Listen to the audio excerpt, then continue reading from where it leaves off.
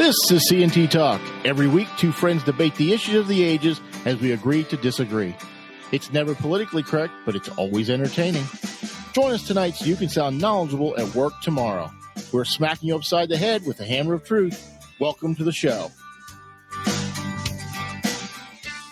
Hello. Tony is going to run the show. Am I? Tony how is that I'm running the show? Well, I picked some of the topics. You picked some of the topics, and we'll see where what I picked merges with what you picked. He said before we started, he said he was fired up, folks. So I don't know what he's going to say, but go to it, sir. Well, okay. First of all, should we start? We need to decide category-wise. Should we start with some football, and then we'll roll into some, I don't know, some other stuff that's going on this week. All right. So football. Yes. I needed to mention. Which, if you follow football, you know this, that Philip Rivers, my second favorite quarterback of all time behind, ironically, Dan Marino, who also retired without a Super Bowl, just retired. He played 1 year for the Colts, played actually very well. They lost to the Bills, and actually might have performed better against the Chiefs than the Bills did in the AFC Championship game. But here's something that we may disagree on, Chad. So I am adamant that it is not even contestable that Philip Rivers is going to be in the Hall of Fame or should be in the Hall of Fame. What say you? All right, so let's just get this out of the way. Dan Marino's ahead of Philip Rivers. Oh, absolutely. Because he at least made one Super Bowl. He lost, but at least made it there. Yeah, but that doesn't even matter. Let me just stop you really quickly. I don't really care that Dan Marino made one Super Bowl. Dan Marino is probably the best pure passer who's ever thrown a football. So the reason he's ahead of Philip Rivers is not because he made a Super Bowl. It's because I would pick Dan Marino on my we need to beat the invading Martians team for all time if I had to pick one guy for one game to fling it. That's why he's ahead. Well, I would only say that if Duper and Clayton were on the team at the same time. Otherwise, not really sure about that. Anyway, I think Philip Rivers gets it on mobility because I believe Dan was just basically a statue, right? He really couldn't move, do anything of any sort. Wait, you think Philip, you're being sarcastic, right? Because Philip Rivers moves. Mobile. He's completely immobile. He's a statue. Yeah. I think Philip was a little more mobile than Dan, but that's not a high bar to get over. When he was younger, he might have been a little bit more mobile, but not much. They're both pretty much stand there and rip it. So I was thinking about this topic because we were going to record on Saturday and end up having to change plans. As I was watching the games yesterday, I was watching Tom Brady be his normal statue self, and he barely got touched. And I was seeing Aaron Rodgers, who some will say is one of the greatest quarterbacks ever, and I think he's a good quarterback. But I thought, why is it that Tampa Bay, who couldn't make the playoffs last year, can get Tom Brady, Gronkowski comes out of retirement, Antonio Brown, someone falls in their lap, Leonard Fournette falls in their lap, and they can get to the Super Bowl. And Aaron Rodgers, I thought much the same as what's happened with Roethlisberger in Pittsburgh, wasted decade of not getting to the big game. They have talent, but they can't get to the big game.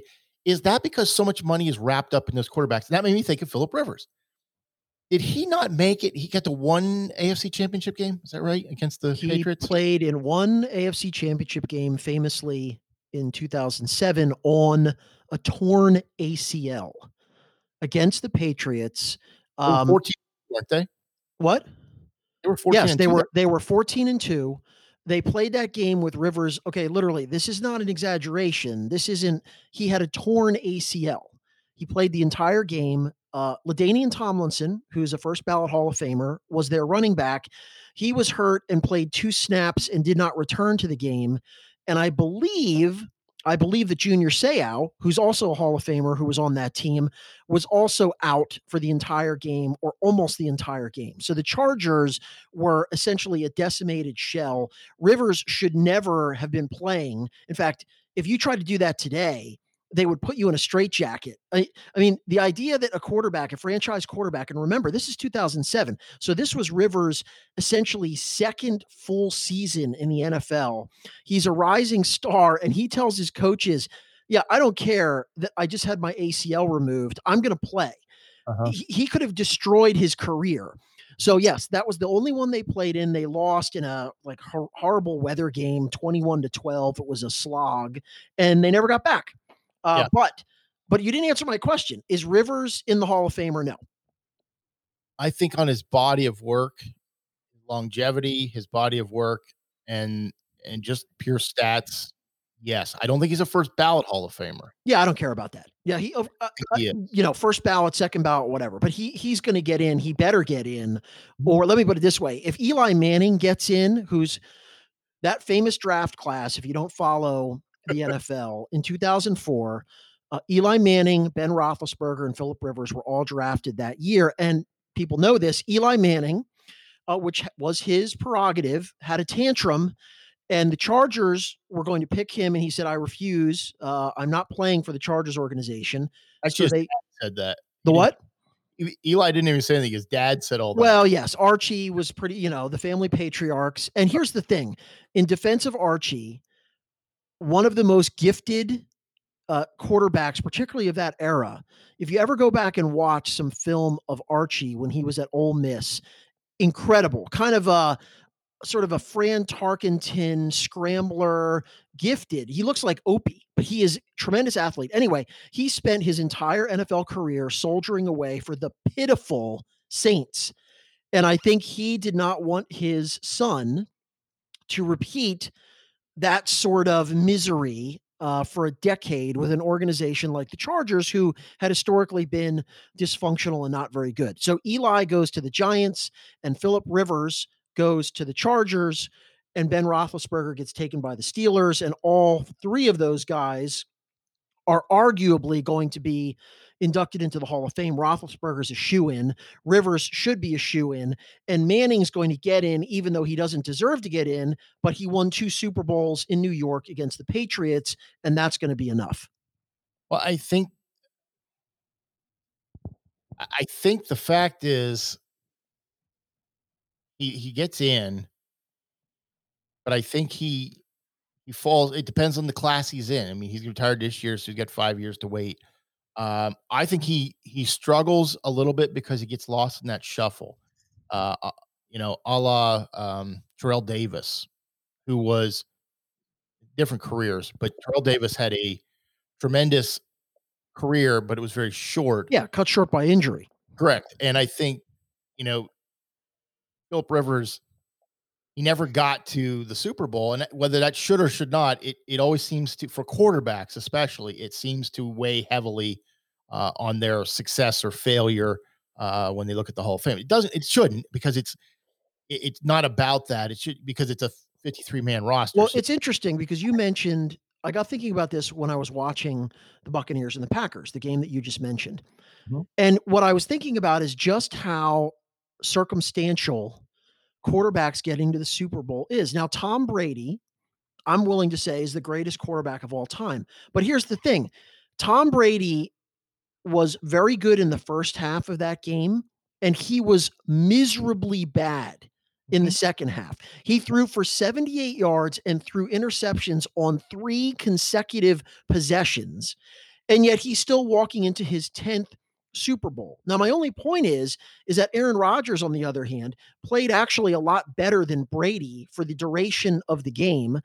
Aaron Rodgers, and you may know this, Chad, other than the Super Bowl that the Packers won, I think in 2010, he has been now to 4 NFC championship games and has lost every one, and some of them in very ugly fashion. So Right.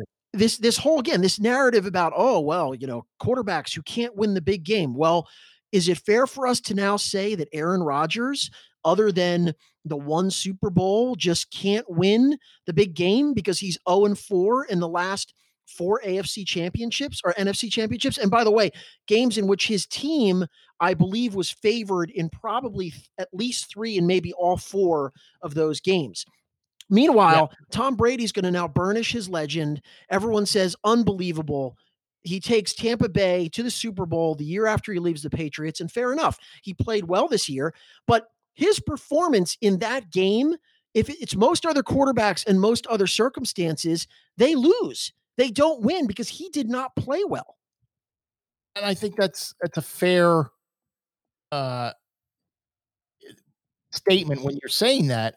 I think it's so. Here's what I was thinking, and this is we've talked about this briefly in the past. Tom Brady's going to go to his 10th Super Bowl. He's won six. He's going to go his 10th. He may or may not win his seventh. Which, looking at stats, would say, well, he's got to be the greatest quarterback ever because seven Super Bowls. That nobody's going to touch that. But my contention is, and this applies to Philip Rivers. I think it applies to Dan Marino to a point, not most of it, but some of it. Aaron Rodgers, Ben Roethlisberger, most of the top flight quarterbacks in the NFL take up a disproportionate amount of money on their salary cap for the team. Aaron Rodgers get $37.25 million this year.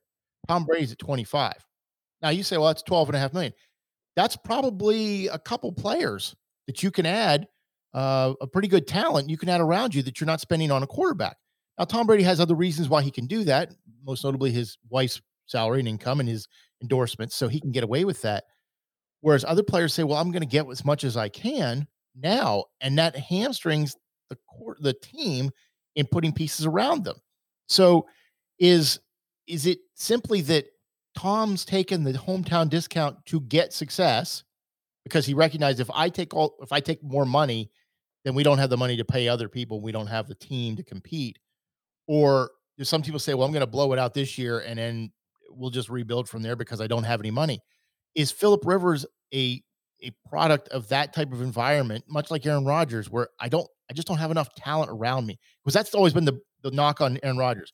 He's a great quarterback who really hasn't had a lot of talent around him for most of the last decade. Therefore, they can't compete. And you blame the coaches, you blame other players. But at the end of the day, is it selfish to say I want all I can get because my career could be very short? It could be cut short the next play.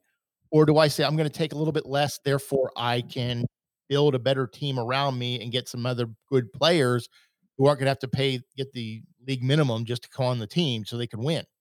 I think that perpetuates itself a little with New England where they say, well, I can go there. Yeah, I'll get the league minimum, but I'll get a championship, you know? Well, I mean, you've talked about this before. I don't really put much stock into this idea that because these quarterbacks get an outsized amount of salary compared to most of the other players on the team, that these teams are simply handicapped and can't build good rosters. Because I think it just comes down to whether or not you have good ownership and you have good management, meaning the general manager of the team. For instance, the reason that the Chargers were a dysfunctional organization and who didn't look, people, in fact, the people that don't think Philip Rivers should be in the Hall of Fame, they like to point to, oh, well, beginning of his career. Look at all the stars he's playing with. Antonio Gates, Hall of Fame tight end. He's got LaDainian Tomlinson. He's got Vincent Jackson. He's got Junior Seau, right? They're naming all of these sort of, the guys that go on the posters. Okay. Well, here's the thing. Almost every NFL team has a handful of guys who are studs. That's just the reality. When you're building teams, however, the reason that Rivers has a beef with the Chargers is because for the last decade that he was there, they fielded year after year after year one of the worst offensive lines in all of football. And you don't have to take my word for it. You can actually look up these statistics. I believe over the last 10 years of Rivers' career. Now, remember, the whole mantra for good ownership, right? A good general manager is what do we need to do to build around our best player, right? What are his strengths? How do we enhance them? For Philip Rivers, who, as we said, moves like a statue, but who can stand in the pocket under duress and deliver the ball with accuracy. What do you think you would do, Chad? What would you emphasize in terms of building that roster for a Super Bowl run? Gee, maybe making sure that we accumulate the best set of pass protecting offensive linemen we can find. Now, the NFL is not an exact science. Some guys that are highly rated turn into busts, but nevertheless, teams like the Steelers, teams like the Saints, teams like the Dallas Cowboys during the Troy Aikman, Michael Irvin era, they managed to do those things. Philip Rivers, for 5 of his last 10 years, played behind an offensive line that was ranked 30th or worse in the NFL in pass blocking. That is not Philip Rivers' fault. That's a complete disastrous failure of the people that were picking or accumulating talent for that team. But I would agree with you, but I still go back to my salary thing. If they had more money to spend on an offensive line, does he have a better offensive line? No, because they had plenty of money to spend. They have look, the roster has how many guys? 60 guys. It wasn't a question of, oh, if only we had this money, we could go get this guy. They just made terrible decisions in evaluating talent, in drafting, in and that's part of football. Now, you can't get it right all the time because football, it's not, it's not mathematics, it's not a formula. So it wasn't as if, oh, if only Philip made $5 million less, we could go get this great offensive line. That was never the reason. They just did a terrible job of building an offensive line. They never managed to do it. And inevitably, when they would get into the playoffs, particularly, the last couple times that they played in the playoffs, they couldn't protect him. And good defenses just ate them alive. And that's exactly what the problem was. I don't disagree. I think the thing is gonna hold him. I think he's gonna be considered the 3rd best quarterback in that draft class. No way. Not even close. Eli is not within a galaxy of Rivers. He Um, he might not be, but he's got 2 championships, and whether it should count or not, it does, and I think Dan got in a little easier because he had better numbers than Philip, and well, he here's the irony though, Chad, he had and I all agree. I think, look, first of all, you can't compare eras. So Dan Marino is playing in a completely different era. The irony is that Philip Rivers just passed Dan Marino on the all-time list for both touchdowns and yards, which are basically kind of the two halo categories. It's sort of like home runs and RBIs, right? In baseball. yeah. Philip Rivers is now 5th in league history in passing yards and touchdowns, one slot ahead of Marino. Now, I agree with you. If you converted Marino's statistics to today, Marino would have, 70,000 yards passing and a gazillion touchdowns. Right. I don't, Marino got in, yes, because he was the best pure passer of his era. I think Rivers gets unfairly knocked because he had the misfortune of playing in an era where you have arguably the greatest quarterback of all time in Tom Brady, and Mhm. probably a guy that most would say is a top 5 quarterback of all time in Peyton Manning. And these guys were his contemporaries the entire time. So to argue, well, Philip Rivers was never the best or the second best quarterback of his era. Well, that's because 2 of the guys that he played against were literally 2 of the 5 best quarterbacks in NFL history.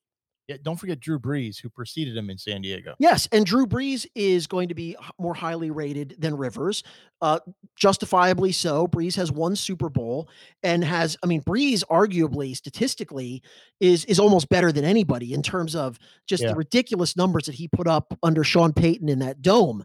So, yeah, Rivers is playing in an era where there is this disproportionate number of not just really good, but literally historically great pantheon level guys. And so then to make the argument that, well, I mean, why didn't he make more first and second, team all pro? Well, because the guys that were constantly voted in ahead of him, even though some seasons Rivers should have been ahead of them, but reputation matters. What is he supposed to do about that? I don't think a guy should be excluded from the Hall of Fame. It's a similar argument to sort of like, well, Charles Barkley and Karl Malone in the NBA. Gee, they never won a championship. I guess they can't win. Oh, well, they were playing against that Jordan guy. He was pretty good. He was decent. He had some good years. Yeah, I think he'll get in eventually. I just think there's gonna be a lot of discussion in the voting room, and I think he'll get in. Let me say Uh, this, Chad. If Eli Manning gets in and Philip Rivers does not get in, I'm going to have to put on the Viking helmet and storm the Capitol. That's all that there's going to be, because that will be an outrage. And I have nothing against Eli Manning. He actually seems like he's a great guy, and he's a tough hombre. He's talented, but in terms of his regular season performance, he was for most of his career an above average QB. I That think that that's pretty much it. But I he think has after 2 Super Bowls, and that's all that people care about. and I think after he won his 2nd Super Bowl, they just cratered. The Giants just cratered, and I think it made the tail end of his career look a whole lot worse than it should have. But he may get in on name recognition alone. He may get in on Peyton being his brother and Archie being his father. It's certainly No, possible. you said it. You win 2 Super Bowls in New York, and you do it by beating Bill Belichick and Tom Brady, you're going to get in. I don't actually think that should matter all that much. It's 2 games. Yes, it was championship games, but I think your career should matter. And Eli, in terms of his regular season performance, which kind of also matters because Sure. that's how you get into the playoffs. Again, good quarterback, but a guy that, I mean, not even close to being elite. Well, I can see both of them getting in, just not first ballot. I don't think either one of them's a first ballot Hall of Famer for sure. Well, we shall see. Ben Roethlisberger is either, to be honest. I don't think he is. I think he gets in eventually, but not based on that. I wanna talk about the Bucks Packers game and the fact that, the Packers haven't fired their defensive coordinator yet. Well, defense coordinator and their head coach. I mean, Matt LaFleur is not getting fired, obviously, but No. go ahead. I know what you're going to say about the defensive coordinator. Well, 1, 8 seconds left in the first half. I think the Bucks were on the 40-yard line. They had no timeouts left, Yes. and for some reason, everybody in the stands and everybody at home thought Tom Brady might throw it deep. But for some reason, you've got I think the 7th ranked defense, passing defense, and you decide we're going to play short and we let a guy get behind us for a touchdown. Yeah, that's inexcusable. They're in cover one, and they put their corner on an island against, whatever the guy's name is, Speedy Gonzalez or whoever that was. And the guy literally runs past him Yeah. into the end zone and catches a 40-yard bomb. I mean, the one thing that cannot happen happened. And the only reason it happened, sure, it was a great throw, but if you're in the right defense, you don't give them an opportunity to throw that pass. No, and I think they cleaned it up a little bit in the second half, but I saw multiple times where they couldn't get they were making substitutions, and I'm like, that's Tom Brady on the other side. He's probably going to snap the ball, and you just gave him 5 yards for nothing because you couldn't Well, get the butt off the field. see, now, so I agree with you that that was a monumental, inexplicable brain cramp. But I still say that Matt LaFleur deciding, Yes. okay, so if you didn't watch the game, the Packers were trailing by 8 points with, I think, probably about 3 minutes, a little over 3 minutes to go in the game. They Yeah. had driven down they were within the 10-yard line, got to 4th and goal, I think from around the 8. And Matt LaFleur looks at the score and says, okay, it's 4th down from the 8. Gee, I have Aaron Rodgers, the league MVP, but I'm going to kick a field goal to cut the lead to 5. And then I'm going to hope that my defense, which let's just say was not exactly sterling on the day, they're going to try to hold Tom Brady, and then we're going to get the ball back and win. I cannot fathom. I understand that on paper it's somewhat justifiable, but in the moment when you have arguably the best quarterback in the league, you give him the shot to make that play. Yes, they would have had to throw in a touchdown and then a 2-point conversion, but trying to sort of say, well, we're going to give the ball back to Tom Brady without trying to at least tie the game and hope that we get it back from him, I think is just cowardly. Just an indefensible decision when you have Aaron Rodgers on your team. What do you say, Chad? Well, I want to go back to the last touchdown the Packers scored when they went for 2. So they were down by, I think it was 6. They went for 2 to cut it to 4, which I'm thinking, okay, why? Just kick the extra point, because there at the end of the game, it would have been, we get a touchdown, an extra point, we tied it up and go to overtime. Now, I will say on that series you're talking about, they went 3 times from the first, second, third and goal, and inexplicably, I'm not sure what they called. I don't know what thought they were playing. I don't know who they thought they were playing. Those were horrible calls. And I see Rodgers says later, well, if I'd have known we were going to kick it on 4th down, I wouldn't have called the play I called on 3rd down. What? What are you talking about? You try to score on every play. You don't say, well, I would have called something else because I was lulling him into sleep or something. I don't know what he was doing. It made no sense. No sense Well, at and all. on third down, I think Rodgers would love to have that play back because he rolled out, or he basically had a clear path. I'm not sure he could have made it to the end zone because guys close pretty fast in the NFL. But there's no question that he could have gotten probably at worst to around the 2 yard line. And Mhm. remember, at that stage, everyone's assumes that you've got 4 downs to work with. If you're staring at a 4th and 2 as opposed to a 4th and 8, that also to me makes the decision a lot easier. Although I think it should have been an easy decision anyway. You give your offense way more options, and I think Rodgers is probably kicking himself where he tried to force the ball in while he was on the run Mhm. instead of just tuck it. He might have made it into the end zone, but if he didn't, he gives them an infinite number of plays they can run from the 2 as opposed to the 8 where the defense knows you got to throw the ball. Yeah, you're 100% right. And I think inside of 3 minutes and you're down by 8, you go for it because kicking a field goal. You just can't give the ball back to Tom Brady and hope our defense, which again, they're not some lockdown Legion of Boom unit. Okay, Yeah, I mean, the Bucks had been kind of rolling up and down the field. Yes, Brady had all those turnovers in the second half, and they mhm, stifled the passing game. But look, the whole thing for me is, I want the ball, and I want the ball in my guy's hands. I don't want the ball in the other icon's hands with the game on the line, and he can strangle us. You just don't want to put Brady in that position. It's just foolish. yeah, it's like with the Bulls, you put it in, Tony Kukoc's hands versus Michael Jordan with the game on the line. You don't do that. You just Aaron Rodgers is your star player. Yeah. Why Let do him. And here's the thing. So let's say he misses. Let's say it's an incompletion. Yeah, Well, you're still basically in the same position. The Bucks are pinned back within their 10. You have to stop them anyway, and then you go try again to tie the game. yeah. I mean, it's just inexplicable. I think Matt LaFleur outthought himself on a couple of those plays, and I think his defensive coordinator, and I don't even know the name of the defensive coordinator, but I don't think I need to know his name because he shouldn't be there. It's Mud. His name is Mud. His name is Mud, and Mud should be not hair. Not wasn't there a Mud for Indianapolis coach for? Uh, This season, I don't know. no, not he was a quarterbacks coach. I can't think of his name. Anyway, It's possible. he shouldn't. He. This man should not be a coach because apparently he doesn't understand how to coach. Because Well, let's not be ridiculous. He understands how to coach, but he made, again, all of us armchair X's and O's mavens, but that's a pretty bad decision. And people that are far smarter about defense than we are, who are actually employed to analyze these things, immediately said, What are you doing? Just just what? can't do that." You get a safety back there, sir. You just have a safety back there. I don't understand. Anyway, I don't even need to talk about the Chiefs Bills game because I didn't see much of a game. The Bills came in with emotion and left with their head between their legs because they couldn't seem to complete it.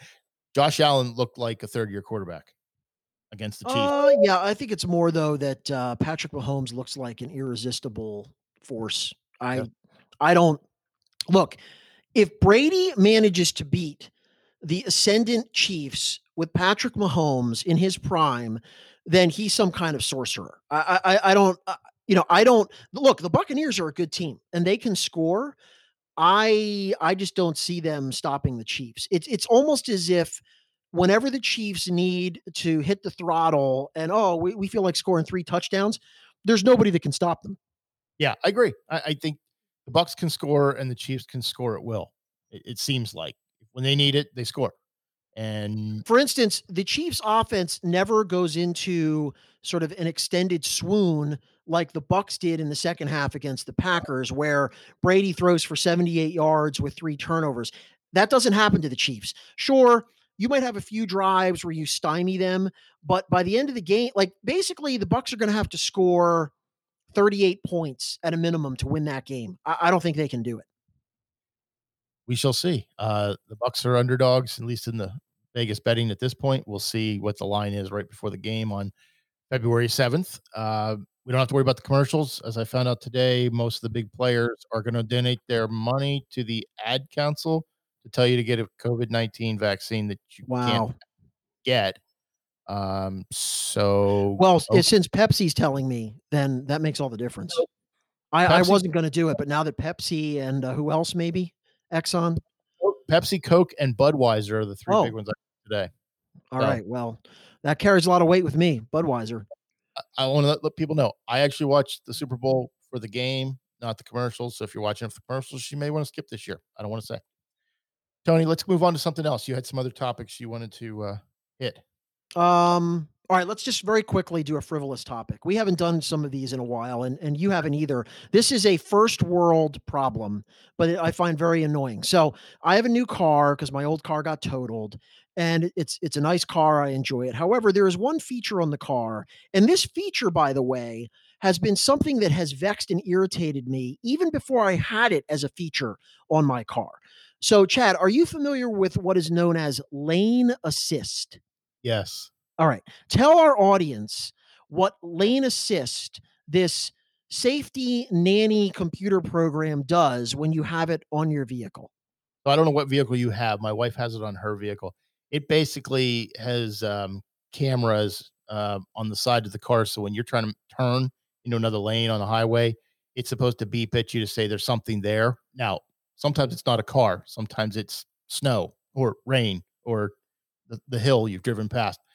So it can be kind of annoying. But if you leave the lane, like if you, it's supposed to say if you're tired and you leave the lane, it's supposed to Uh beep huh. at you to wake up and get your attention back. I don't like it. I personally don't like it. I turn it off when I'm driving a car, but Okay. I despise it. And here's the thing. It actually, yes, if you, so it's a program that somehow monitors where you are on the road. And if you veer, not even veer, if you nudge over across the center line, and by the way, on the highway, I am frequently nudging over across the center line because I'm peering ahead to see why the line of cars in front of me is not getting out of the way. Now, the lane assist, if it stays on, will literally try to like it, you can feel it in the steering wheel.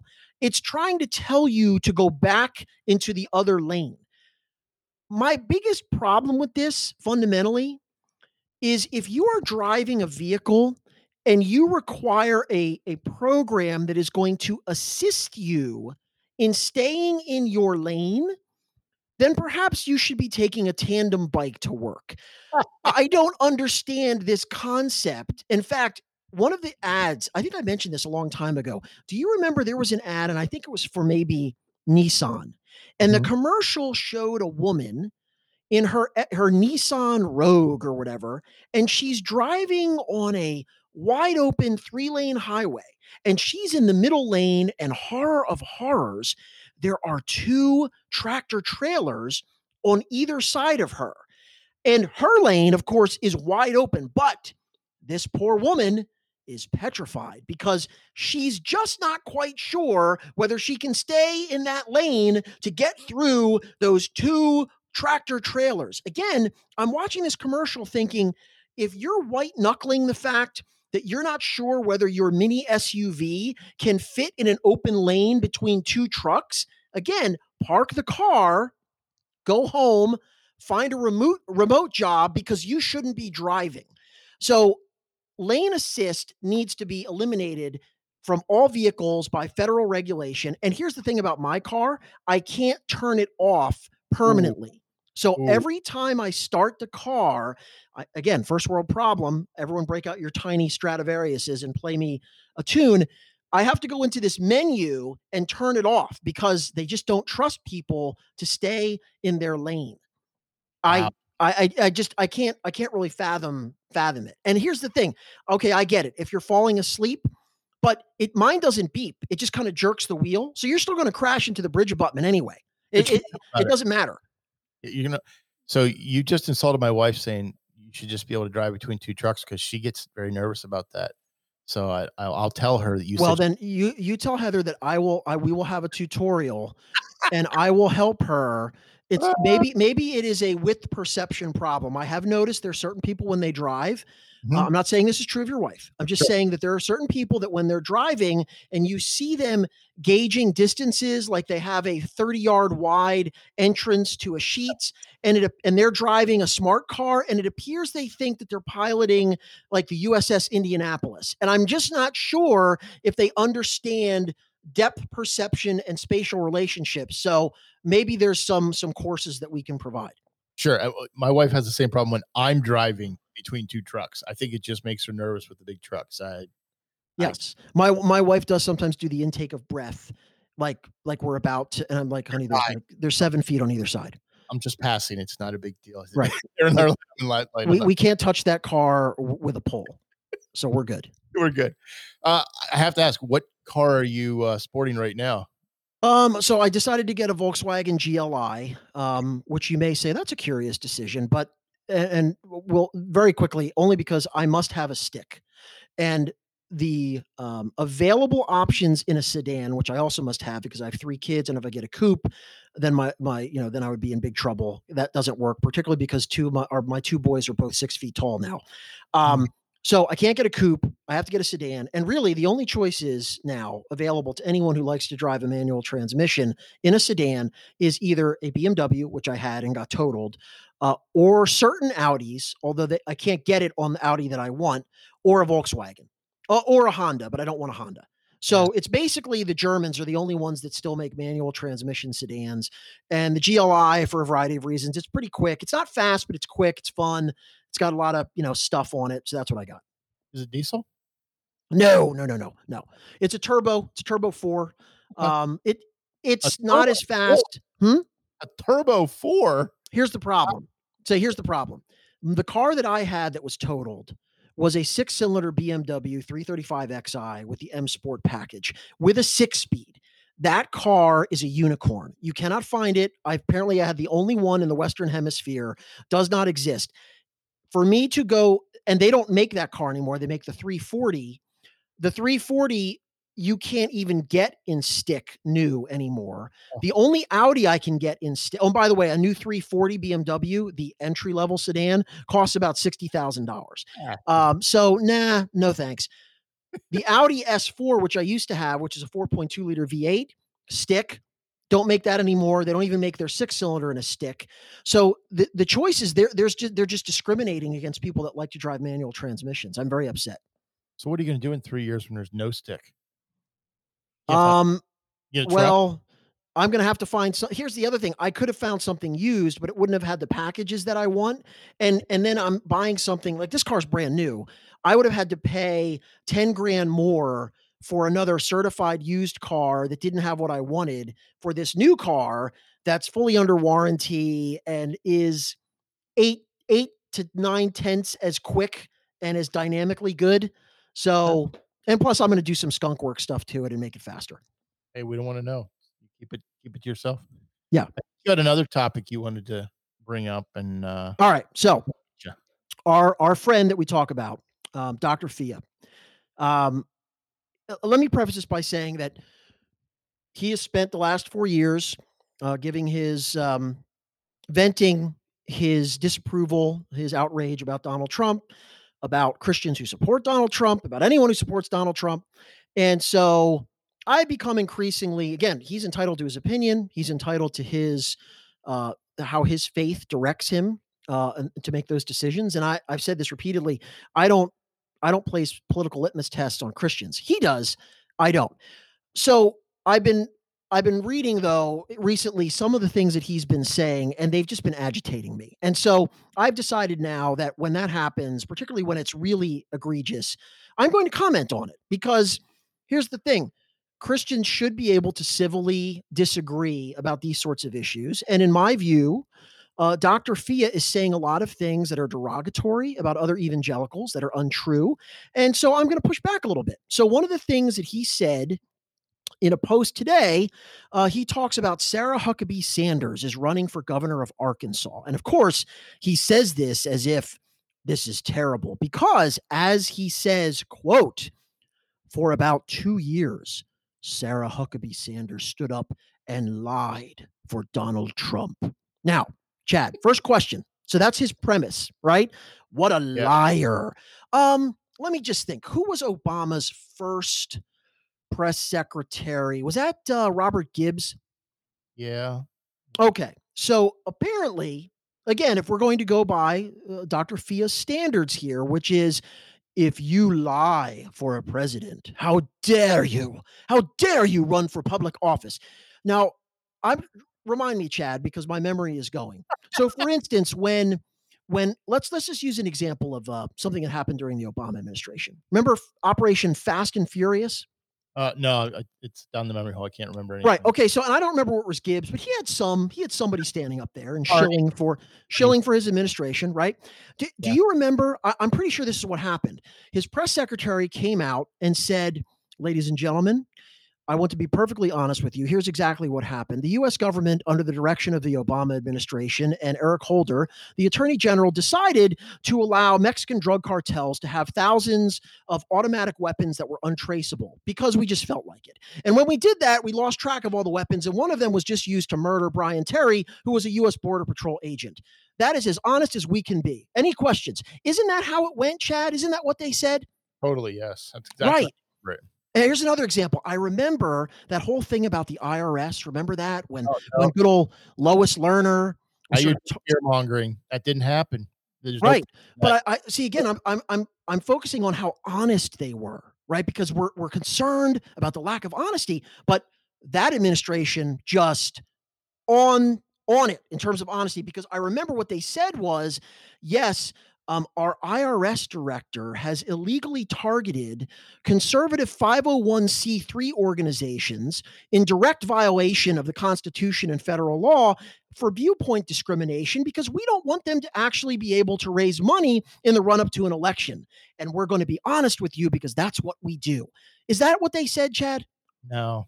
Huh. So apparently, whatever standard we're applying to Sarah Huckabee Sanders in sort of a recurring theme here didn't actually exist before. Okay. So let me add something to that. So the Washington Post, the last 4 years, has been coming out with their fact checker. Oh, yes. And they said Glenn Kessler. Glenn Kessler, over 30,000 times, in their opinion.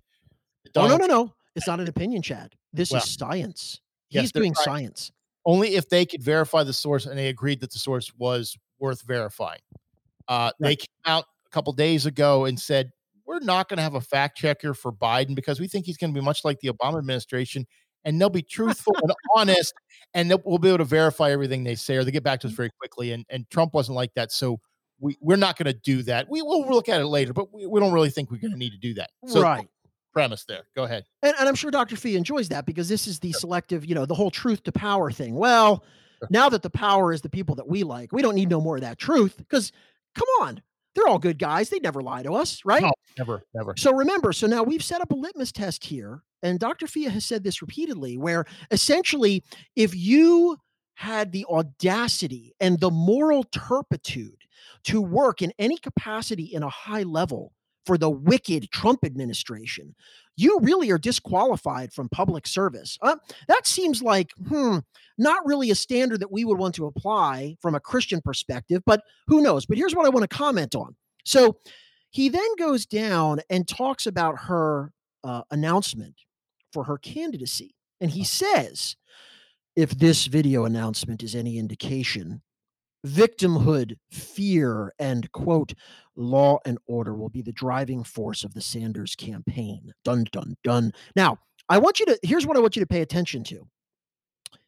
Listen to the things that he lists, and every one of these things he puts in scare quotes. Now, when I read something in scare quotes, what that means to me is this is really not something that's legitimate. It's not a genuine argument. It's nonsense, right? That's what's eye rolling. Okay, so let me list off the things that he puts in scare quotes that apparently for him is fear mongering and something that really shouldn't be talked about because it's not real. Sanders' video uses all the right words to stoke anxiety. Here's number one, quote, socialism. You're right. Chad, do you, I think it really is terrible that Sarah Sanders is talking about socialism because I've never heard any Democrat call themselves a socialist. That's really egregious. Don't you think? Democratic socialists. Never called those socialists. So right. The whole Bernie Sanders guy, who I think Dr. Fia also thought was kind of groovy, the guy that had his honeymoon in the actual Soviet Union and seems to want sort of a Venezuela style economy, who's an open and avowed socialist. But if you say socialist, that's fear mongering. You shouldn't say that. That's not fair. Here's the next one. Quote, the radical left. Now, my question there is, does Dr. Fia apparently believe there's no such thing as the radical left? Because here's what's odd. I just read a post that he wrote a couple of weeks ago or maybe days ago where he speculated that evangelical extremists might try to martyr themselves at Joe Biden's inauguration. Do you remember that, Chad? Yeah, we talked about it last episode. Yeah, so apparently he's not going to put scare quotes around evangelical extremists, even though I'm not really aware of any prior like VBS buses being driven into buildings by jihadist Methodists. I mean, maybe I missed that. I'm pretty sure CNN would have promoted that 24/7. But the when you say the radical left, apparently that's just a group of people that doesn't exist. Antifa, well, they're a myth, right? They're not on the radical left. Where would you put them on the spectrum, Chad? They're probably far right as far as I can tell. They must be. They must be because I think the Proud Boys have infiltrated. There's something going on there. So again, the quote radical left is not a term that we're really permitted to use for some reason. Here's the next one. Cancel culture, in quotes. Cancel culture. Again, Chad, is this a figment of our imagination? Cancel culture? Is that just simply something that Alex Jones made up?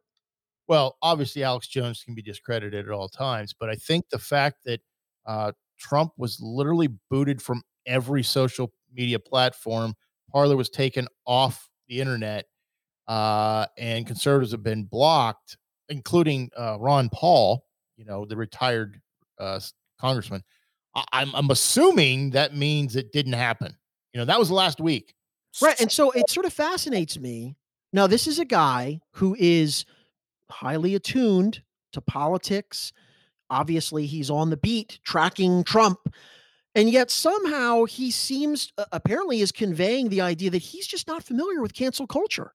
I just that's a feverish figment of somebody's imagination that really isn't going on. Huh. Yeah, I don't know. Oh, okay. Again, we're an opposite world right now, but let's return. The next one I love. Quote, political media. Oh, brother. Are you really saying, Sarah, that the media is political? Again, I have no idea how he can, with a straight face, put that in scare quotes as if that's some sort of embellishment of reality. I mean, I understand the New York Times, the Washington Post, CNN, they are all just dutiful, neutral searchers of the truth, right, Chad? Well, hold on. I got a clip for that. We didn't Excellent. plan it. I have a clip for that. Let me play this. There's no widespread evidence of election fraud that overturned the results. That was stated as well by the Department of Justice, led by President Trump's Attorney General. In Wisconsin, there were counts and recounts. Never studied that. Even that's certified. not true. Even that's not true. Even William Barr not said true. that directly. Barr said that, but there was. Yes, he said that. Yes, that was a pronouncement. There has been no thorough examination of all the states to see what problems we had and see if they could fix them. Now, let me say, to be clear, I voted to certify the state electors because I think it would be wrong for Congress to overturn that. But at the same time, I'm not willing just to sit here and say, oh, everybody on the Republican side is a liar and there is no fraud. No, there were lots of problems, and there were secretaries of state who illegally changed the law, and that needs to be fixed. And I'm going to work hard to fix it. And I won't be cowed by people saying, oh, you're a liar. That's the problem with the media today, is they say all Republicans are liars and everything we say is a lie. There are two sides to every story. Interview somebody on the other side, but don't insert yourself into the story to say we're all liars because we did some fraud in the election. There are not two sides to the story. This has been looked at in every single state. The sure there are. Certified there in are every two sides to every story. George, you're forgetting who you are. You're forgetting who you are as a journalist. If you think there's only one side, you're inserting yourself into the story to say, I'm a liar because I want to look at election fraud and I want to look at secretaries of state who illegally changed the voter laws without the permission of their state legislatures. That is incontrovertible. It happened. And you can't just sweep that under the rug and say, oh, nothing to see here. And everybody's a liar and you're a fool if you bring this up. You're inserting yourself into the story A journalist would hear both sides, and there are two sides to this story. I'm standing by facts. There are not two sides to facts. I did not say that this was a perfect election. I said the results were certified. I said it was not stolen. It is a lie to say people are liars. You're saying people are liars if they want to investigate what happened in the election. That's not what I said. The fact that tens of thousands of absentee ballots did not have addresses on them and normally were disqualified, but this time they were counted. Should we examine that? I don't know whether it affected the election or not, but I have an open mind. And if we actually examine this, and we find out it didn't, that's fine, but it still should be fixed. That was Mr. Snuffleupagus and Senator Rand Paul from Kentucky. Yeah, so that's actually beautiful, because the one thing that Rand Paul said there, where he's like, "You're not fulfilling your role." Oh no, George is absolutely fulfilling his role. The idea that George is a journalist, I mean, spare me. George is doing exactly what he's supposed to do. He's a shill for the Democratic Party. And I love it. It's like he's petulantly stamping his feet. You must agree. Say it. Say it. That it was not stolen. Say it, Rand. You have to say it. So this is a perfect distillation of kind of this worldview. Two more scare quotes I want to talk about.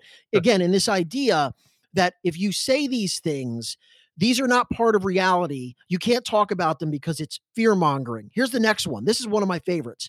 Quote, Green New Deal.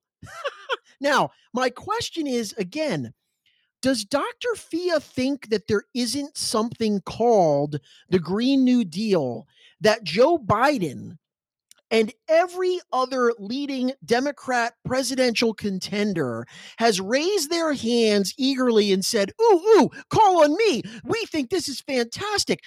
And Joe Biden has promised to implement or try to implement almost every aspect of that insane agenda, which includes, just for example, we're going to eliminate the use of fossil fuels in 10 years. Anyone who thinks that, number one, who wants to do that is, bonkers. Number two, who thinks that can actually happen is bonkers. Oh, also, I know, we're going to retrofit by government mandate every physical structure in America. Now, I'm perfectly content for Dr. Fia or anyone else to say, we think the Green New Deal is awesome. We think it promotes stewardship of the environment. We don't really care about its incredible destructive economic impacts or the fact that it doesn't make any sense. We love it. That's okay. But why are you putting that in scare quotes as if it's not something that the Democratic Party has openly embraced in its political platform? Can you explain that to me, Chad? Sure, it's easy, because if we talk about it, it comes undone. And I've actually heard it called the Green Nude Eel. So I'm not really sure if it's the same thing we're talking about. I think the reality is, if we talk about it, then everything we're talking about makes no sense. The retrofit, just go to the retrofitting. Forget everything else about that. Retrofit every structure in the country. We talked about this before. With what money and how? Well, the how to me is even bigger, because if you want to talk about the most government power run amok, how do you think that's going to be accomplished? What are they going to send out the Green New Deal deputies? We're to your house now. We need to check to make sure that you've got solar panels running your dishwasher. That is the most statist approach to that policy is one of the craziest agendas that has ever been promoted by a political party in the last 100 years. It just is. On the face of it, it's absurd. And again, that doesn't mean that we can't talk about, okay, how can we be good stewards? I'm talking about a specific policy that has been drafted and written, and you can review it. And for some reason, apparently it's fear-mongering now to point out that the Democrats actually want to implement these things. And here's the final one, which I think is incredibly ironic. There was other ones. Quote, tyranny. Oh my. Oh my. Are we now? No, wait a minute, Chad. Again, my memory is failing me. I can't remember what I had for lunch yesterday, but I distinctly recall that folks like Dr. Fia have spent the last 4 years standing on the ramparts blaring the Trump of doom. Trump of doom. I didn't even intend to say that. That the guy that was running the country is an incipient Hitler, is a strong man, is going to send journalists to Gitmo, is going to kill millions. Pelosi just said we might have to get him out of the Capitol because he still has the nuclear suitcase. Maybe he'll try to nuke Guam, right? We lived with this for 4 years, and yet somehow now to talk about tyranny, that gets the scare quotes because don't be ridiculous. Is that what we're saying now? We apparently must be. And this should call attention to something. For 4 years, Trump is Hitler. Last time I checked, Hitler killed himself before he was taken alive by the Allies. Trump left the White House. Now, he didn't go to the inauguration, but who would want to go to that snooze fest to begin with? He didn't go, and he left the White House. And guess what? Joe Biden got inaugurated. Now he's the president.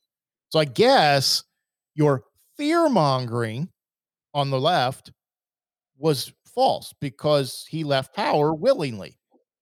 So that's all I can take from is, well, that was a close call. And by the way, we had 20,000 troops in DC. Amazing how quickly the people that demanded that Tom Cotton's editorial be taken down because it burns us, precious. We can't look upon it. And they had to fire the editor at the New York Times who had the temerity to publish an opposing viewpoint that you might want to use federal troops to quell the rioting that was going on in multiple cities.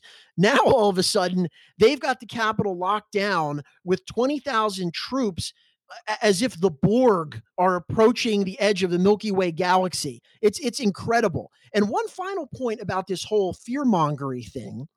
He wrote another post about the fact that some conservatives have called Kamala Harris a Jezebel. All right. Yeah. We're not going to get into who Jezebel is. She's a very evil woman in the Old Testament. And I don't necessarily think it's appropriate. It's not accurate to call her a Jezebel. I could call her a lot of other things, like a radical leftist who was also a corrupt prosecutor in California. But here's the thing. Remember, let's go back to we're going to speak truth to power to both sides. Well, now Joe Biden's in power. And what did Joe Biden just compare Ted Cruz and Josh Hawley to? Do you remember, Chad? I don't remember who exactly you compared him to. I remember reading the story. Oh, it was just that, that crazy Uncle Goebbels. Oh, yeah. So this was within the last week. Remember when Ted Cruz and Josh Hawley were exercising their constitutional right? By the way, the same right that Democratic Congress people exercised multiple elections in the last 20 years, done the same thing. Joe Biden comes out and says, these guys are like Goebbels. I was waiting for the deep historical dive explaining why actually the Nazi propaganda minister is a little bit different than two sitting U.S. senators who simply want to make sure that the election had any level of integrity. No. That's not fear-mongering. That's just an appropriate characterization of what they're doing. It's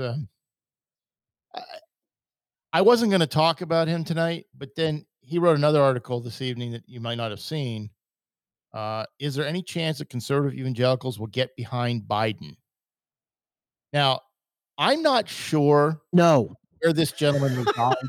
That's my prediction. Signs point to no. Well, he quotes a Washington Post article, so that right there should tell you what the bent is. What I don't grasp is he thinks he keeps giving this the cult of Trump.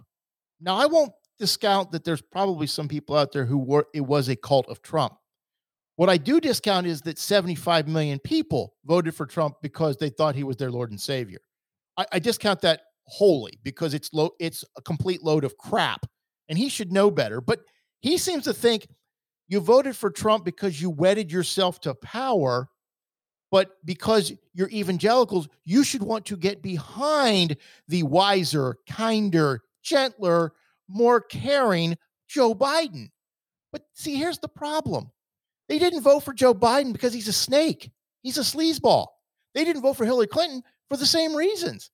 So I'm a little confused why you think, if you think Donald Trump was bad for the country, I'm not sure how you put Hillary Clinton or Joe Biden up and go, hey, they're good for the country. Because guess what? Joe Biden canceled the Mexico City protocols.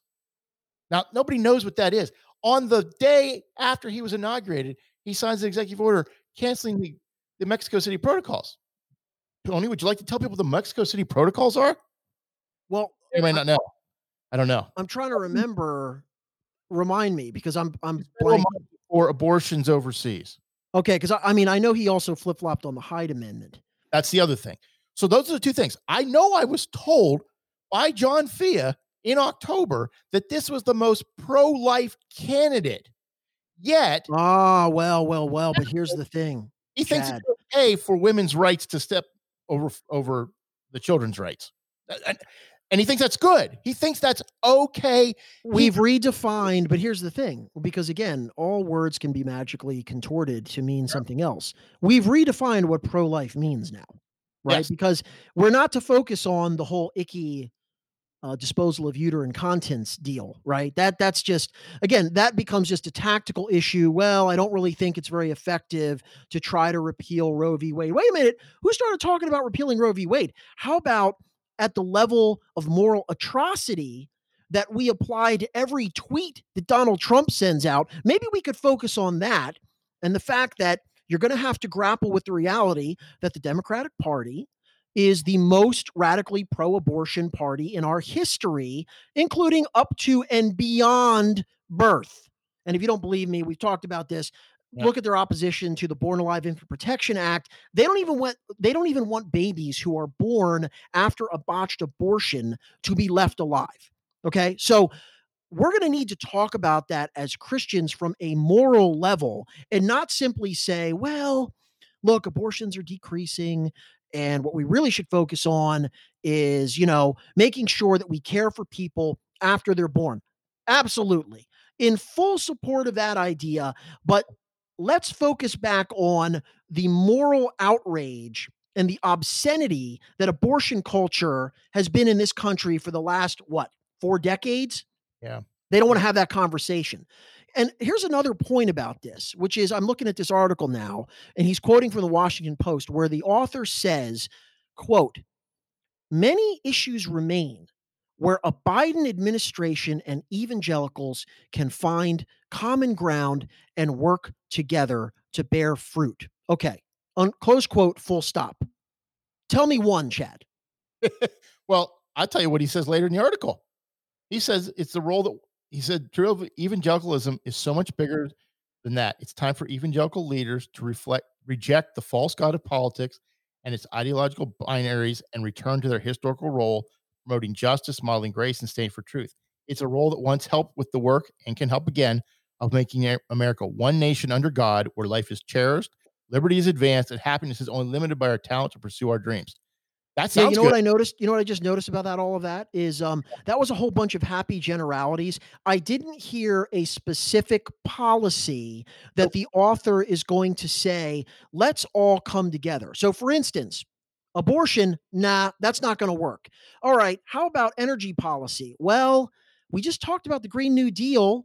I don't really think there's going to be a middle ground between let's get rid of all fossil fuels. So that's going to be difficult. Here, let's talk about this one, because I think this guy mentions this. How about immigration? Now, what I guess Dr. Fea would say, one of the things that we should do, and not just him, many Democrats would say, look, we got to make sure that children are not separated from their parents at the border, right? That was one of the main indictments of Donald Trump, even though this happened repeatedly under the Obama administration, and there's reasons for it under federal law because asylees are treated differently than refugees, et cetera, et cetera. But fine. I think every Christian can agree that to the extent possible, when consistent with federal law, and perhaps Congress needs to change federal law, we should prevent children from being separated from their parents. Agreed, Chad? Yep. Okay, good. So we can sing Kumbaya on that issue. However, Joe Biden has just issued in his flurry of executive orders, one of them is we're not going to deport anybody from the country. I think save for guys that are like known felons for what? The first 100 days, something like that? Yeah. Now, days crap. Explain to me why it is an imperative, or why a Christian who happens to be an evangelical who's politically conservative, what is the middle ground on that exactly? There isn't, because if you, I look at it this way: if you believe in the rule of law, then by nature of being an illegal alien, you've broken the law. You might be a nice person, but you broke the law. And the law says you can't be here. So if I don't deport you, what I'm telling you is it's okay to break the law because some laws matter and some laws don't. So therefore, whatever I don't like, we're just not going to enforce. And the laws I do like, or the laws I'd like to, with my signature, sign and change, that's what we're going to do because I'm a kinder, gender, except when it doesn't fit with what I want. And I'm not trying to placate my far left, that fear mongering, far left politics. That's okay. Well, here's another one. So here's another one. One of Joe Biden's major immediate initiatives.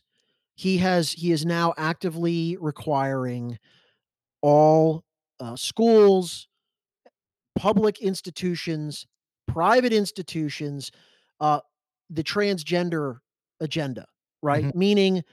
Meaning that men, biological males who identify as women, are to be permitted in your daughter's locker room, in their female sports. Boy, oh boy, is that going to be fun, which is already happening. Now, my question is, this trans agenda, which apparently he's adopted as one of his keynote foundational edicts, how exactly is a Christian supposed to meet in the middle on that? Well, see, I don't think there is a meet in the middle. I Well, think wait, Chad. I read. Didn't you hear what I read? The author said we need to come together to bear fruit. So, explain to me, there should be a way to bear fruit while also supporting a unrestricted trans agenda. that's the thing. They don't want compromise. They want you to agree with them. Do what we want, and therefore we can agree. If you don't do what we want, then we can't agree because we're not going to compromise. We don't have to. We've got the presidency, we've got both houses of Congress. We don't need to agree. Where is the automatic legal challenge to that executive order? I mean, seriously, Trump wouldn't. Believe me, this will percolate. And of course, this was all started by the Supreme Court's mischief in the Basta case, which of course now has been used, and they've gone well beyond even that ridiculous holding. But I want to bring this back. So, for instance, I do not contest the idea that Christians should support dignity for trans individuals. They should not be demonized. They should be loved, right? We should have compassion for them. That's all true. But at the level of policy, to talk in these platitudes about we just need to come together, I'm sorry, I'm going to need the particulars. And if you think that I'm going to, and here's the other point I want to make, right? Biden uses this word unity all the time. Mhm. Okay. That was the main theme of his inaugural.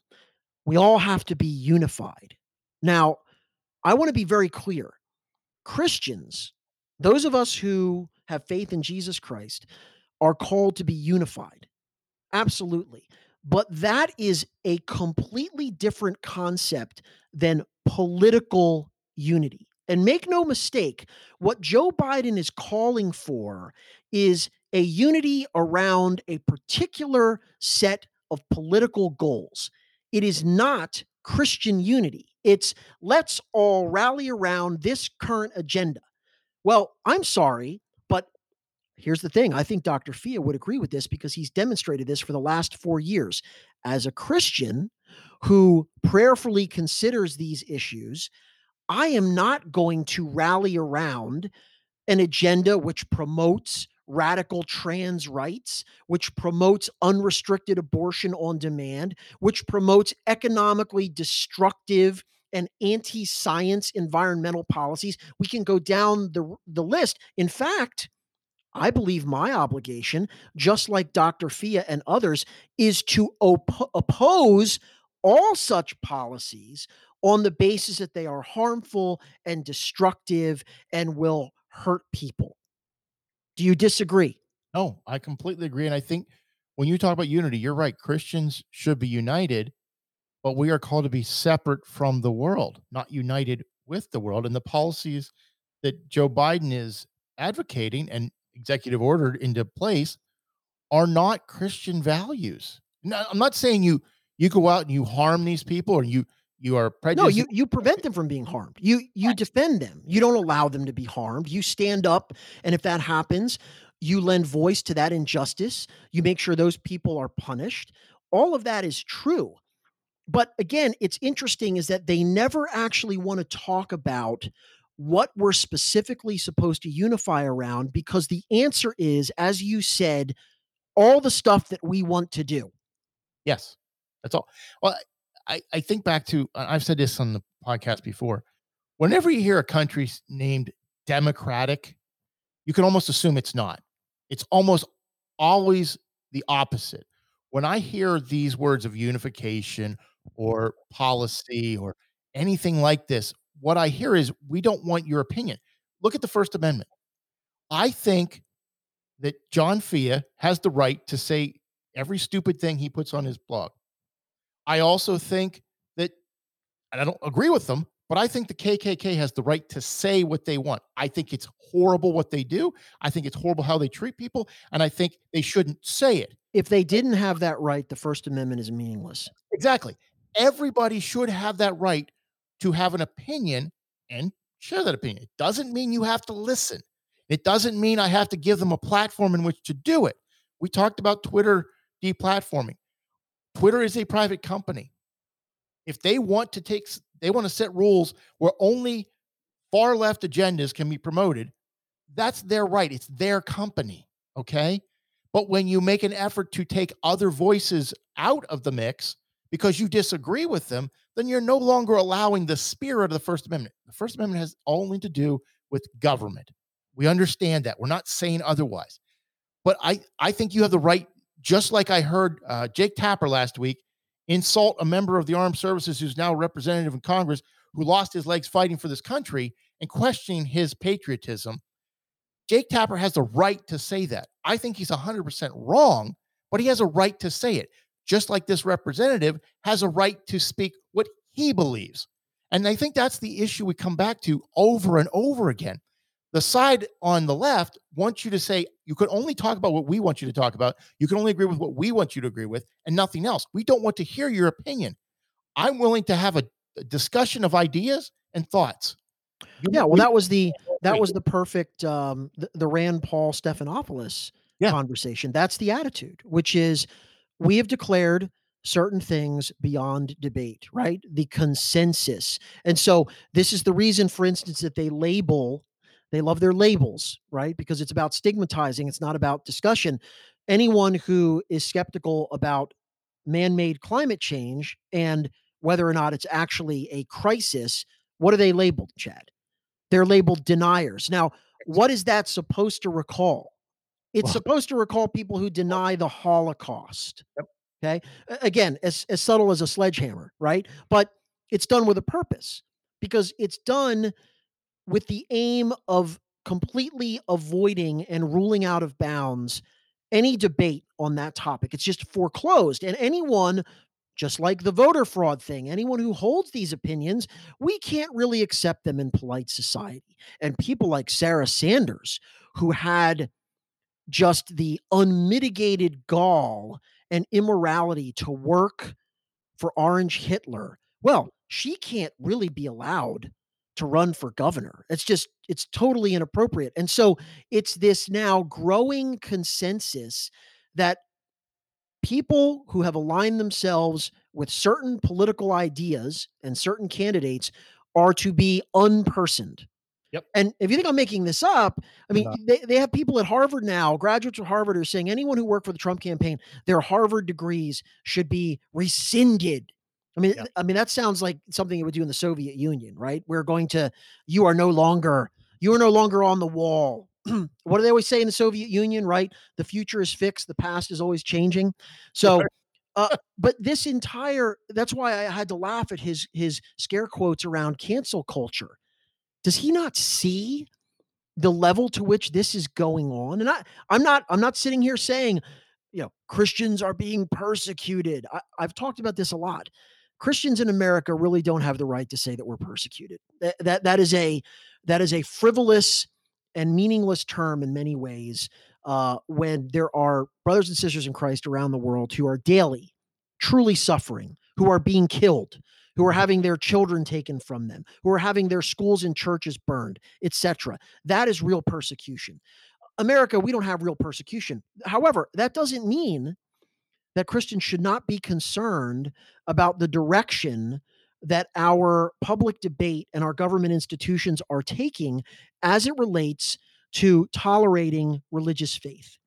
Because we are heading in a direction where, yes, things are potentially going to get not so good in terms of, actively challenging whether churches can have tax exempt status, actively declaring that ministers who are not going to toe the line on the LGBT agenda, they're going to have to be somehow punished or sanctioned by the government.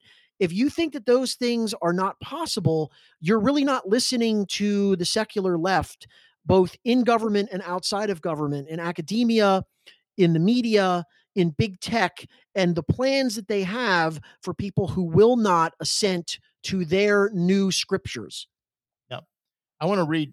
I have two things before we go. I want to read a gentleman named Jeffrey Carter wrote a column called Hate Speech. It's called Points and Figures: Startups, Markets, and Politics. He's an angel investor. He wrote a post on January 25th, this 2021, and he said, "I'm alarmed by the memes of Bernie Sanders in his mask and mittens. He's not a warm, fuzzy individual. He's a communist. Communists and socialists are evil people when it comes to freedom, individual liberty, and free speech. Would you feel the same and laugh if you saw a similar photo of Joseph Stalin or Karl Marx or Vladimir Lenin or Che Guevara?" I'll put that in there. There's little difference between them. We're making this meme because it's cute and funny, and it makes somebody who really does not have your best interest at heart into this warm, fuzzy grandpa meme. And it's the furthest thing from the truth. That's one man's opinion, but it does make you think. Another thing that came out today, and this was written by, make sure I read this right, Ace of Spades headquarters, and it was written by a man named Buck Throckmorton. And he talks about what if the deplorables started deplatforming leftists from receiving skilled trade service. You need your plumbing fixed? Sorry. You think I'm deplorable and disgusting. You need your air conditioning or your car. Nope, you got that coexist. You got that Bernie Sanders bumper sticker. I guess you're going to have to find somebody else to tow your car. What if that actually happened? He said, now don't tell me this isn't happening because I'm being deplatformed. He said, the county and I live in puts all their information on Facebook about road closures and vaccine locations. So if you take me off of Facebook because you don't like how I view the world, I don't get to find that information because that's where it's at. You've taken away my ability to function in society. What if I took away, because if you think about it, most of the blue collar service trades, I'm going to guess, are mostly Republican leaning, or at least conservative leaning, if not completely. So you miss out on a huge segment of the population when you call them deplorables and say, you don't matter and anything I think about you is disgusting. What if you didn't have anybody to fix your house, fix things in your house or your car? That'd be interesting. I don't know if it'll ever happen, but it certainly would be interesting, would it not? Well, again, if that playbook, Dr. Field likes to talk about playbooks. If the left's playbook is followed, then I think it would be a very bad thing for our country. It already is a very bad thing for our country, but right now it's a one-way ratchet. And so I do think that it's going to be inevitable that what's good for the goose, right? Good for the gander as well.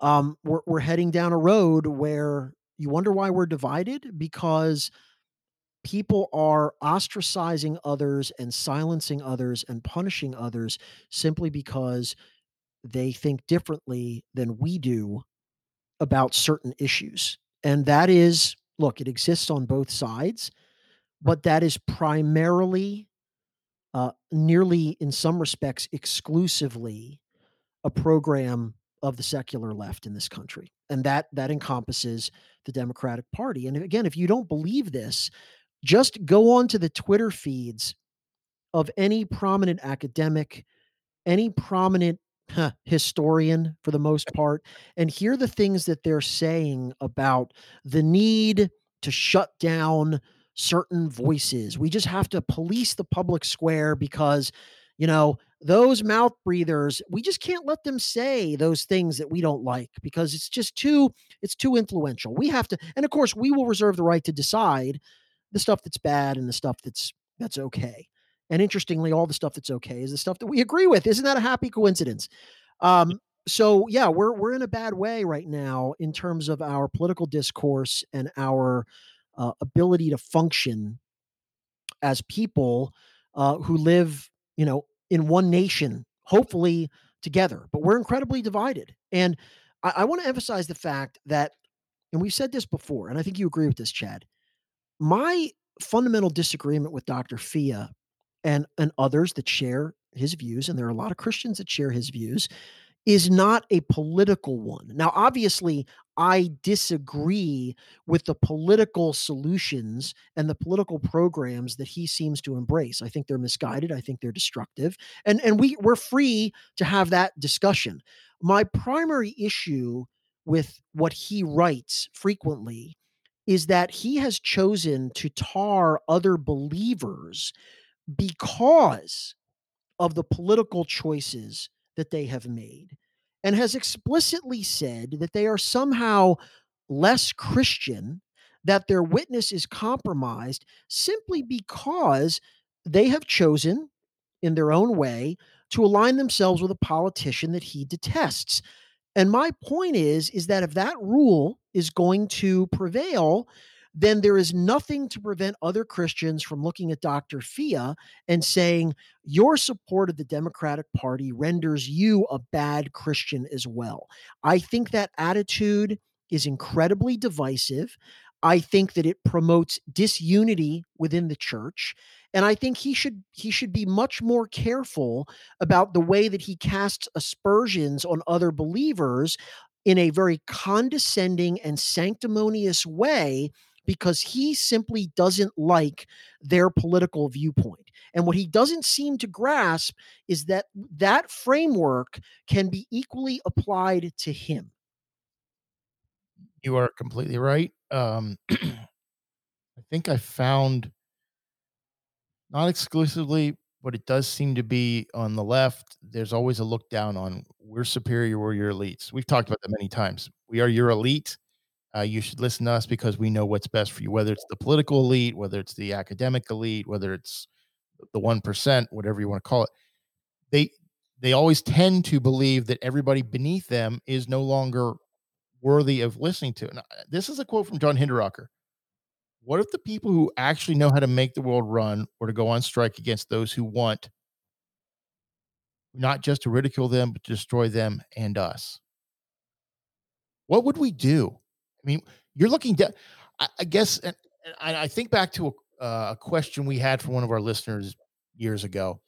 I made a comment about I wouldn't want to have dinner with Donald Trump, and somebody called me out and said, "Well, we're all at the feet of God. We're all sinners. We're no better than anybody else."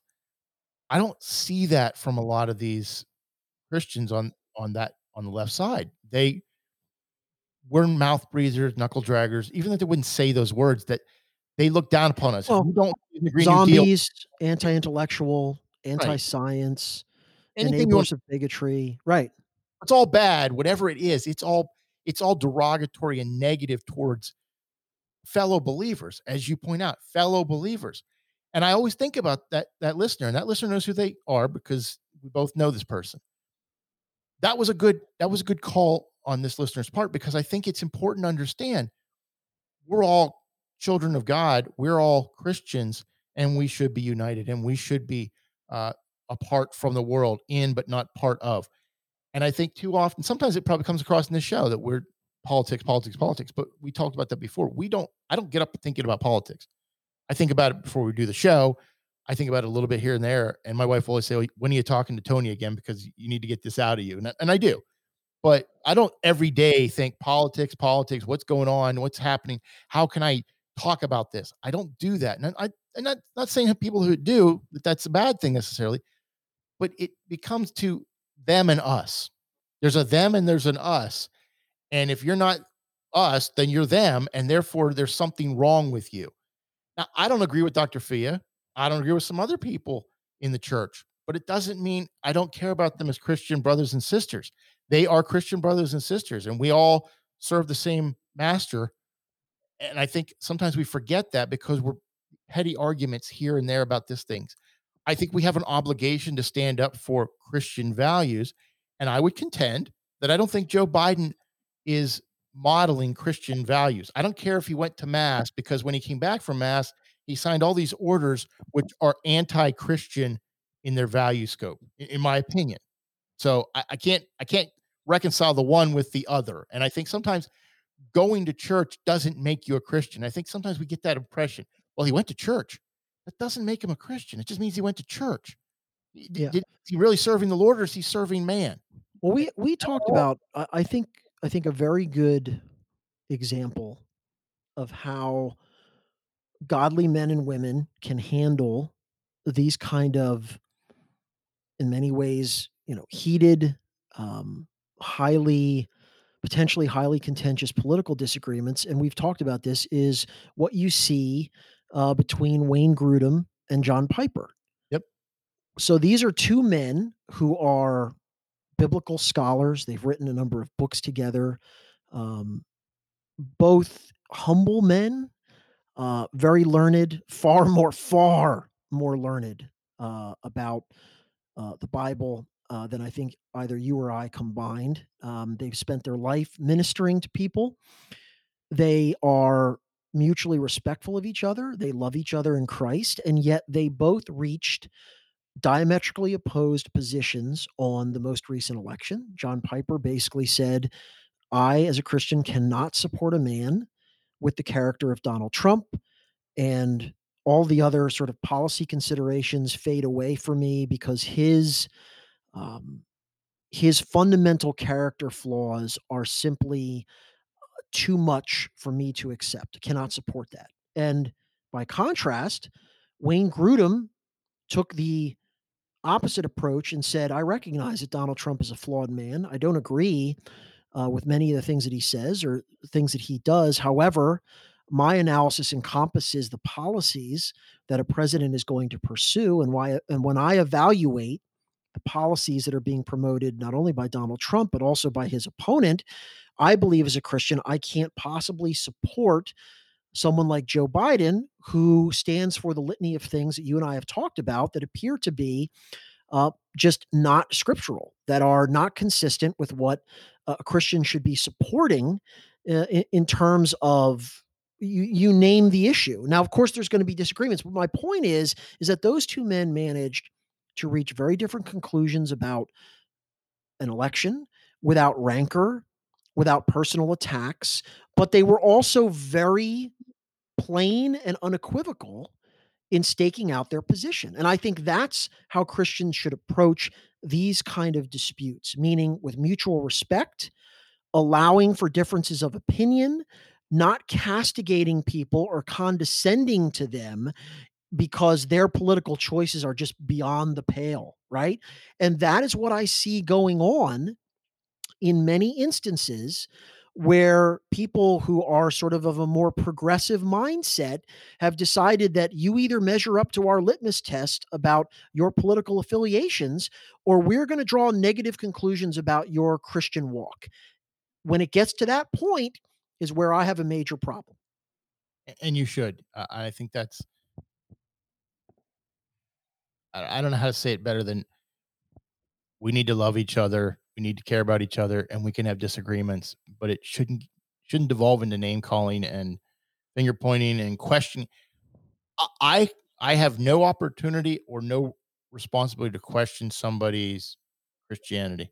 I don't feel qualified to say that person is or that person isn't a Christian. It's not between me and them. It's between them and God. And I think anytime you start to question, go down that road, you feel like you're morally superior. And I don't think you can do that. I just don't think I don't think that's what God's calling us to do. I don't think Jesus said, well, you guys figure it out and just tell me who you think is, and we'll go with that. I don't think that's how it works. Yeah, well, and look, and we need to wrap up, but I would say that the fruit of the spirit means something, and we can certainly potentially draw conclusions about people who are exhibiting none of those things, Mhm. right? But again, I think your larger point is we need to be very, very careful. Check ourselves about casting a gimlet eye at somebody in particular who, if their only sort of open sin, I'll use the scare quotes around that, is, well, they've supported that guy who just, we can't have him in polite company. When you start evaluating Hard to- people's Christianity in that fashion, I agree with you. I don't think there's any place for that, and it simply creates larger divisions within the church. And that doesn't mean that Christians cannot speak truth and cannot disagree and cannot take opposite positions on many different issues, because that's what we've just done for the last hour and a half. And that's what Dr. Fia has done for the last 4 years. And I respect him for his passion and his intellect. I have a fundamental disagreement with how he has approached his critique of other evangelicals. Yep, I totally agree. I'll leave it at that because I don't need to add to it. Anything else you wanted to add tonight, Tony? No, I think we, as usual, have done enough. Although I don't know that we ever had an agreement. I was hoping you would disagree with me on Philip Rivers, so that I could tell my wife that we did disagree. But Well, it appears we didn't. For your sake, I think he will get in. I think his body of work gets him in. I just don't think it's going to be in 5 years. I think it could be 6, 7, 8 years before he gets in. But I think he will get in. I stand by what I said before. I think by comparison to his class, now he's not. Eli retired last year, so he'll be a year ahead for Hall of Fame consideration, and Ben hasn't retired yet, so he may be a year or more behind. I think they're going to be compared to his era, and I think it's going to give him. He's going to be found wanting in the one criteria that is not necessarily in his control, which is winning a Super Bowl. But I think the rest of his body of work should get him into the Hall of Fame. But I think it's going to be a couple years. I would be very shocked if he's a first ballot Hall of Famer. Yeah, well, I don't think he will be. And as we fade out very quickly, what is your prediction for the score of the Super Bowl and who wins? I think it's going to be 41-38 Chiefs. I'm actually pretty close to that. I think it's going to be somewhere close to 40 to maybe 28 Chiefs. I don't think the Bucks. I almost said the Patriots. I don't think the Bucks can keep up in the track meet. So we'll see. Patriots. Hey, it's the Snowbirds. Just call them the Snowbirds because that's what it is anyway. Right, and we actually may record again before the Super Bowl because we have a 2-week. We got a 2-week break, right?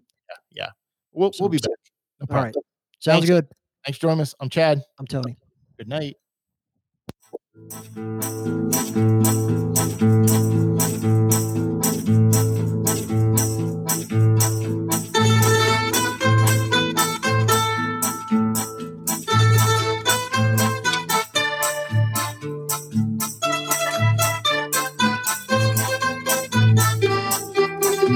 Thanks for listening. This has been a Hannah Tree production.